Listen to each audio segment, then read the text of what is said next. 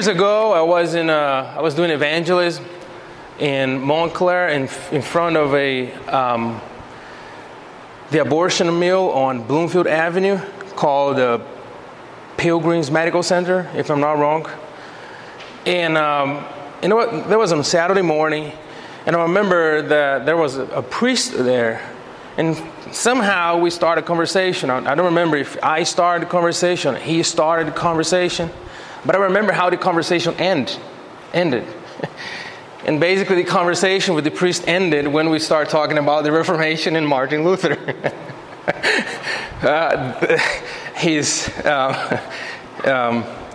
Ended in a very abrupt way. We treat each other with respect, but cleared our paths. We disagree when we talk about the reasons for the Reformation and our views on the Reformation. So, and then we think about this topic tonight. The Reformation comes to mind. Specifically to reformers, Martin Luther and Calvin, right? Even though these reformers and others started the Reformation almost incidentally in the 15th century, it is worth saying that these reformers stood on the shoulders of other theologians who centuries before preached and thought about salvation by grace through faith. And one of these giants of the past is Augustine. Luther himself has said that no other theologian influenced him more than Augustine. Augustine was born in 354 and he died in 430. And he was the church bishop in Hippo in North Africa. In the core of Augustine's theology lies in the supremacy of God in salvation, the human's sole dependency on grace. Now think about this. We're talking about the 4th century. And we're trying to make a connection with the 16th century, the Reformation. Right? It was first Augustine in his work entitled On the Predestination of the Saints affirm what the later reformers would call unconditional election and irresistible grace.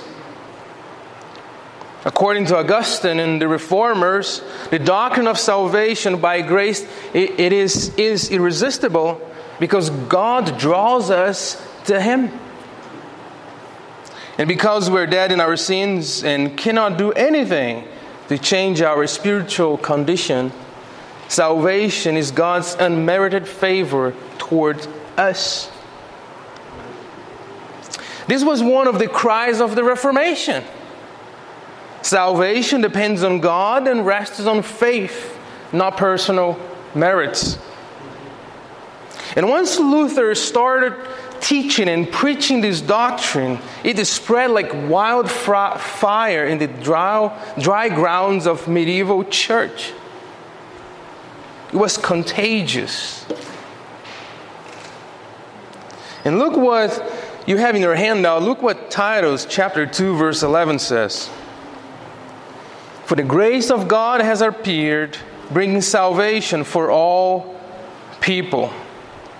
Now this leads us to discuss your first heading tonight, which is false thinking about earning favor with God through works. False thinking about earning favor with God through works. Among other things that the reformers fiercely opposed was the erroneous view that salvation is synergetic. The idea that God and human beings cooperate in some way to produce salvation. A view that continues to be disseminated by the Roman Catholic Church.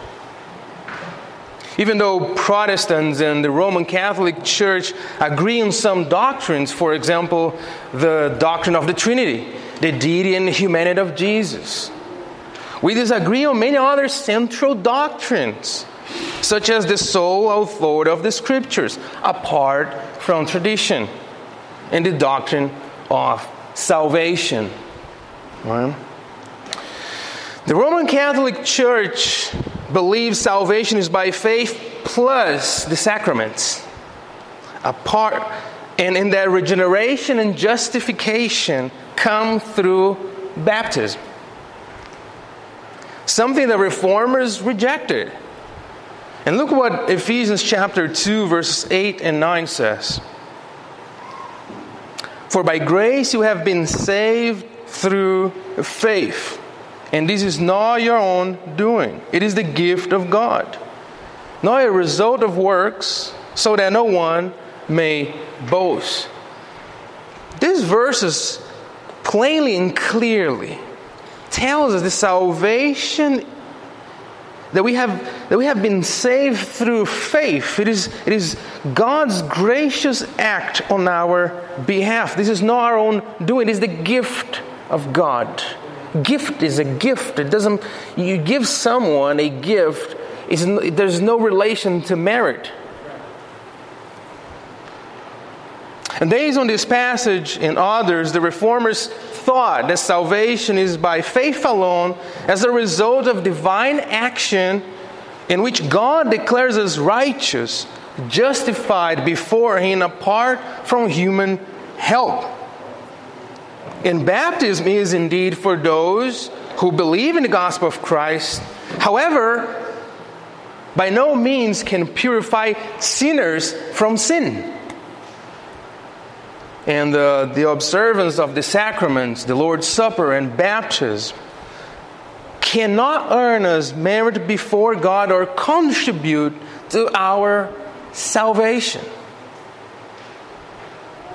Even though the idea of faith and good works are seen and often misinterpreted in the Scriptures, especially when we think about James chapter 2, verse 17 to 18, what we believe as the result of the Reformation is that salvation is by faith.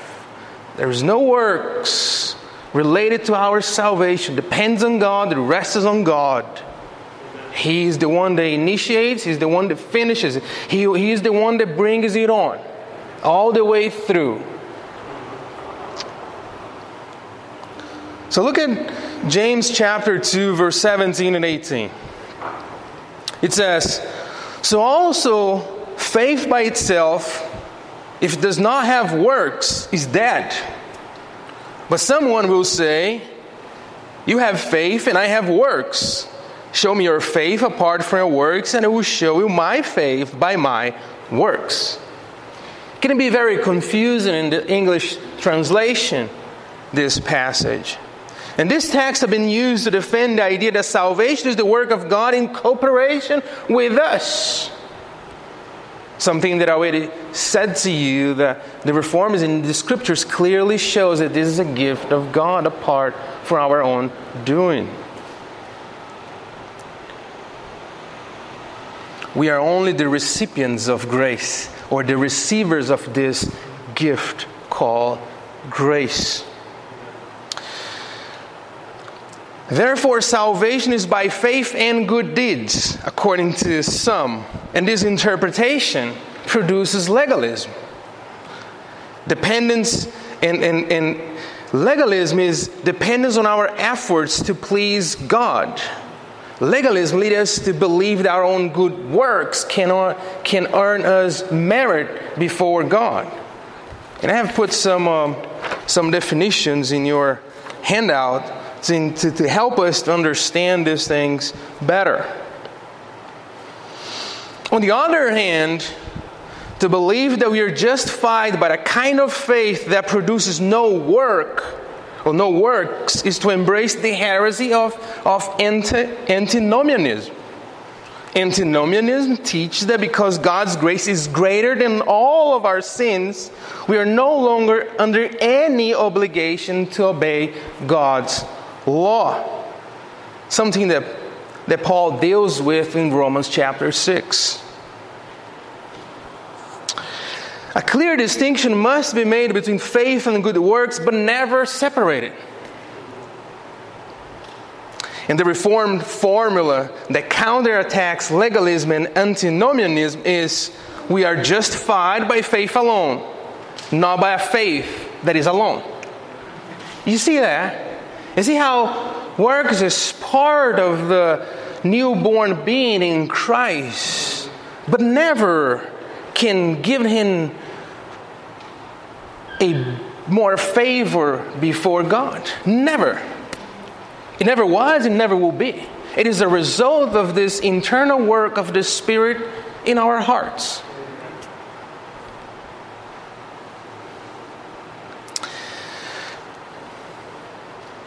Even though our good works add no merit to our salvation, if good works do not follow from our profession of faith, this is a clear indication that we have not been saved. If there is no changing in our lives, this is a clear indication that our profession of faith is merely intellectual understanding of faith, but it never took root in our hearts.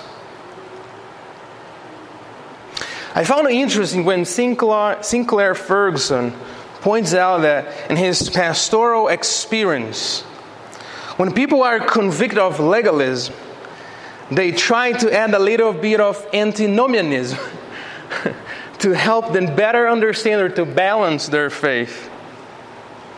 On the other hand, when people are convicted of antinomianism, they add a little bit of legalism. When in reality, we should not seek to balance the two because both are false teaching, are heresies. You're not trying to balance legalism with some sort of cheap grace. That's not what we're trying to do. We're trying to live by grace alone, faith alone. Rather, understanding that we are not only saved by grace, but to live in faith means to live by a continual outpouring of grace upon grace. It means that we are utterly dependent on this grace on a daily basis to do good works that glorifies God. And that's one of the points that I want to make tonight with you. Our continual dependence on grace. We not only start on grace, but we live by grace. Everything we do, it's by grace. Your prayers that we pray tonight, as we sing songs, is all about grace. We will not be here if it was not by grace. And because God is sovereign, the supreme ruler of all the earth, is not only the author of salvation, but also the one who initiates our salvation. He's the one that started this work in us. And this leads us to our second heading you have in your handout, God's initiative in salvation. Now I'm going to share some scriptures with you tonight in the second heading. And the first one is found in Ephesians chapter 2, verse 1 and 6 that our sister just read a few minutes ago. And it is worth to read again.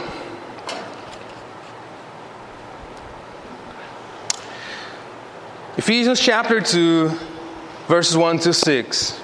And you were dead in the trespasses and sins in which you once walked, following the course of this world, following the prince of the power of the air, the spirit that is now at work in the sons of disobedience, among whom we all once lived in the passions of our flesh, carrying out the desires of the body and the mind, and were by nature children of wrath, like the rest of mankind.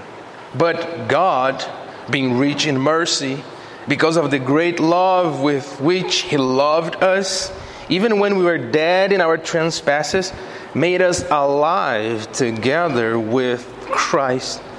By grace, you have been saved. Notice that I highlight some verses, some words, especially in verse 4, when Paul breaks through and says, but God, you were dead, you have no life on your own, you were lost, you were just following everybody else, you were just walking with the crowd. But God pulled you out. But God reached you and brought you to life. And this is the work of His grace. God, out of His abundant love and mercy, broke through the arid and dryness of our hearts by pouring out His grace and giving us eternal life. God's initiative in calling individuals can also be seen in the Old Testament. First and foremost in Abraham's life, and I'm going to use him as an illustration. Until the end of chapter 11, and the beginning of chapter 12 in the book of Genesis, Abraham is not present in the narrative. He's an obscure figure. No one knows about him until the end of chapter 11. However, from Genesis 12 onward, he comes to the forefront of the narrative as God calls into Himself and promises to make His descendants a great nation and to be their God. And then in Deuteronomy chapter 7, verse 6 and 8, Moses reminded the Israelites that God chose and called them to Himself. And what Moses has in mind here is Abraham's call and the promise that God has given to him. Because remember, when we're talking about the Pentateuch, this is a one unity. We have different books, but it's one unity, talking about this overall work of God in calling Abraham and saving His people in this plan of salvation. Look what Deuteronomy chapter 7, verse 6 and 8 says. For you are a people holy to the Lord your God. The Lord your God has chosen you to be a people for His treasured possession out of all the peoples who are on the face of the earth.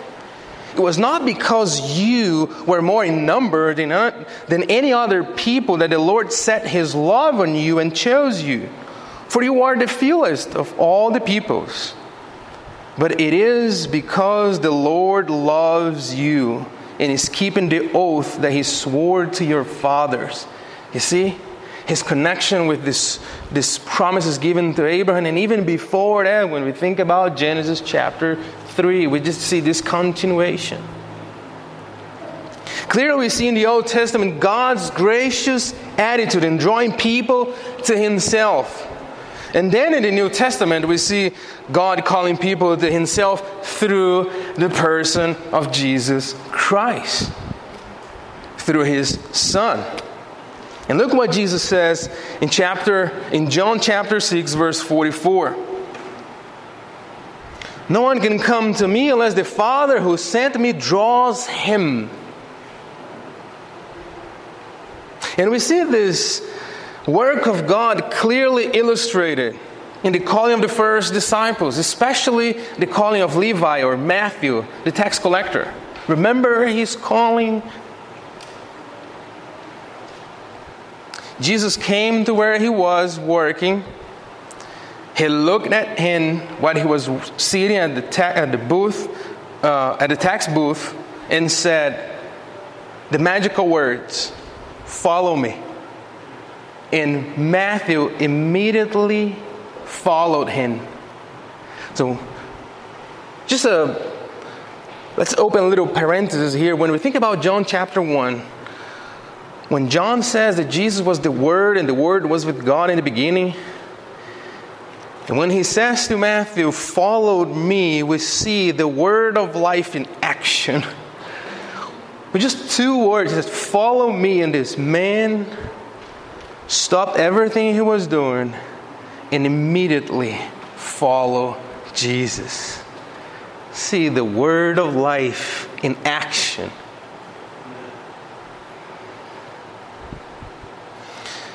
God does not initiate our salvation, then leave it up to us to complete this work. No. He finishes, He completes what He started. And I'm not discarding our obedience to Him. Obedience is important in our Christian walk. But we must say that obedience is the result of being saved, not the cause of it. God is. His grace. His act of calling us from death to life And there's some other scripture references that you can follow in your handout if you want to dive deeper in this subject. But because of time, I want to jump into the heading number 3, where we see the basic definition of grace. The basic definition of grace, which is God's unmerited favor. God's unmerited favor.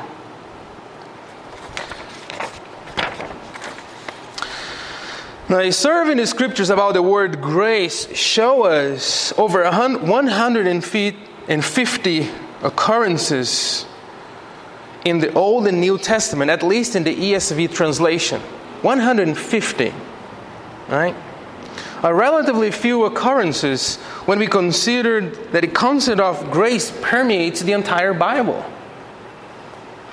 Something similar could be said about the word Trinity that cannot be found in the Scriptures. Even though the doctrine of the Trinity can clearly be seen from Genesis to Revelation. And the same is true about the doctrine of grace. We see this topic from right after Adam and Eve, they sinned. And they covered themselves with fig leaves. And out of His grace, God covered them with lamb's skin. So since the beginning, we see God's grace in covering for His people, even though they do not deserve any favor from Him. And thinking about this doctrine of grace, it was Augustine in the 4th century that first expelled the doctrine of salvation by grace. We give so much credit to the reformers, but when we study a little bit more, we see that others before them taught and preached and even died because of this doctrine. But like I said, it was through the reformers that this doctrine was widely disseminated. And I have a quotation from Carl Trueman in his book about grace alone that I think is very helpful. Grace permeates the Scriptures as one of the most important teachings about God and His relationship to His creation. So grace is the base on which God relates to His creature, to us. One interesting thing that the Reformers made clear in their teachings is they differentiate between what they call common and special grace. Common and special grace. The word common indicates something common to all people, and it is not restricted to believers only. Common grace refers to God's unmerited favor towards the fallen creation in restraining evil and giving innumerable blessings that allow them to flourish.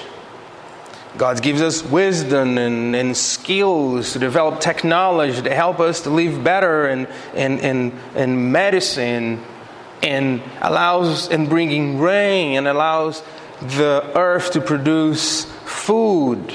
This is common grace to all people, not only to believers. Special grace refers to God's unmerited salvific favor in which He brings people to salvation through Christ's work. Common grace restrains evil and is for all people, but cannot change hearts or save. While special grace relates to the power of God in giving us a new heart and faith to believe. That's what we are focusing on tonight in this special grace. I'm just explaining and bringing this thing so that we can see a little bit more deeper what we are talking when we talk about grace, right? And how the reformers differentiate between common grace and special grace.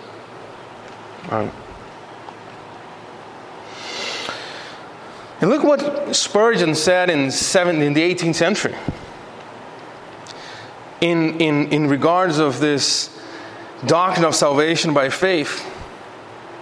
If any man be saved, he is saved by divine grace and by divine grace alone. The reason of his salvation is not to be found in him, but in God. We are not saved as the result of anything that we do or that we will, but we will and do as the result of God's good pleasure and the work of His grace in our hearts. You see, he's just summarized what we were talking about, how God's working in us and changing and transforming our hearts, and His grace is at work in us, allows us to do good deeds and to honor His name and give Him glory with our lives. Friends, the truth is that this is not new for us, but grace is at the heart of the gospel. Grace is at the heart of the gospel. And with this, I want to move to the heading number 4, the grace of God and the gospel.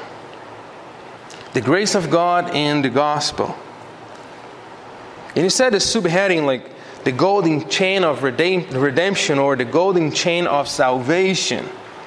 And look what Romans chapter 8 verses 29-30 says in regard to this chain of redemption. For those whom He foreknew, He also predestined to be conformed to the image of His Son, in order that He might be the firstborn among many brothers. And those whom He predestined, He also called. And those whom He called, He also justified. And those whom He justified, He also glorified. The golden chain of salvation talks about the inviolable order in which our Creator saves His people. This passage, unlike any other, emphasizes what we already talked about, that salvation is the work of God. It starts with Him.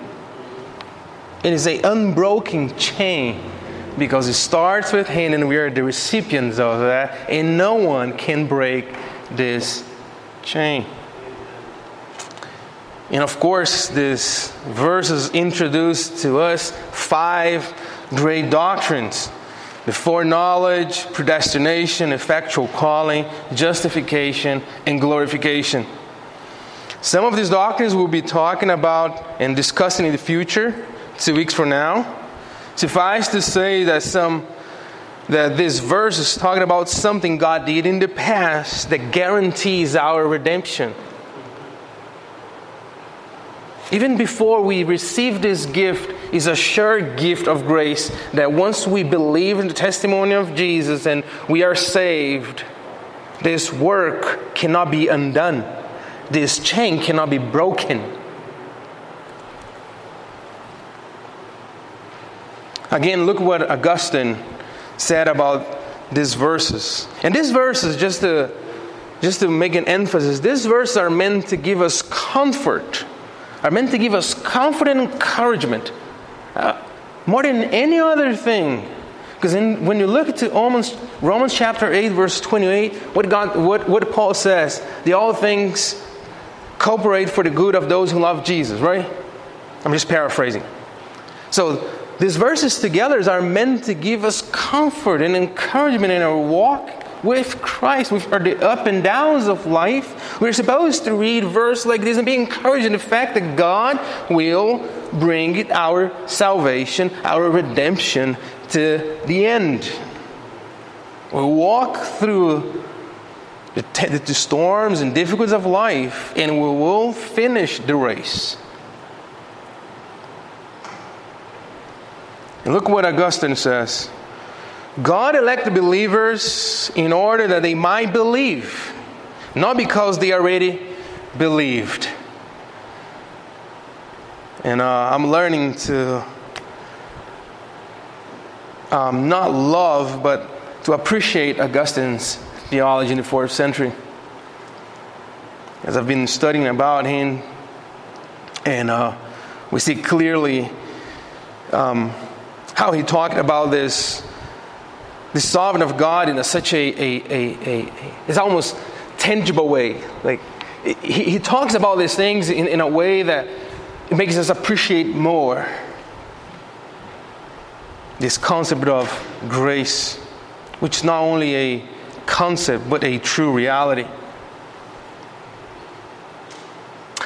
In God's grace, keep the believer from the start to finish. Like I said, thinking about this grace-keeping power of God, look at what Paul says in Philippians chapter 1, verse 6.